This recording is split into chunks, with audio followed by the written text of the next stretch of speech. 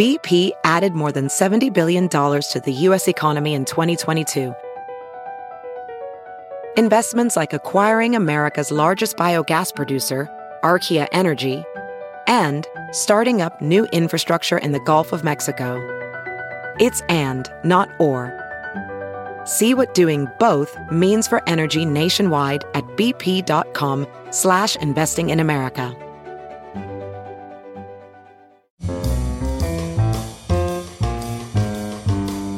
It's the Word of the Day podcast for September 7th from Merriam-Webster. Brought to you by Merriam-Webster's Unabridged Dictionary Online, America's largest dictionary, now continuously updated. Learn more at merriam-websterunabridged.com.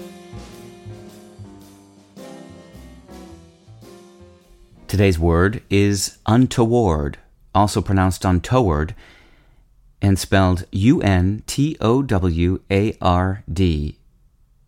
Untoward is an adjective that means difficult to guide, manage, or work with, unruly or intractable.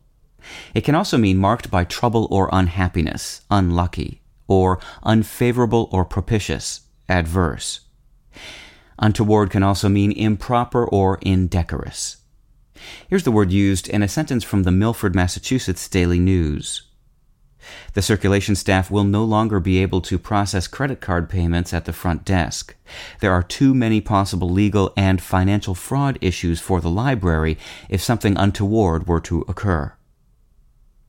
More than 700 years ago, English speakers began using the word toward for forward-moving youngsters, the kind who showed promise and were open to listening to their elders.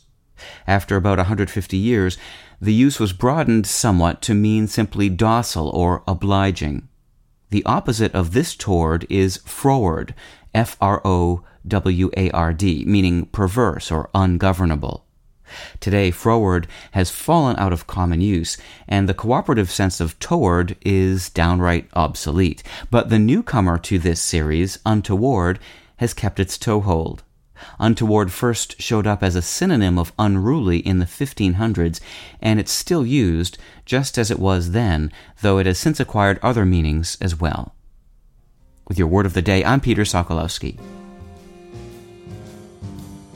Visit the new Merriam-Webster Unabridged, America's most comprehensive online dictionary and the best source of current information about the English language. Get started today at merriam-websterunabridged.com.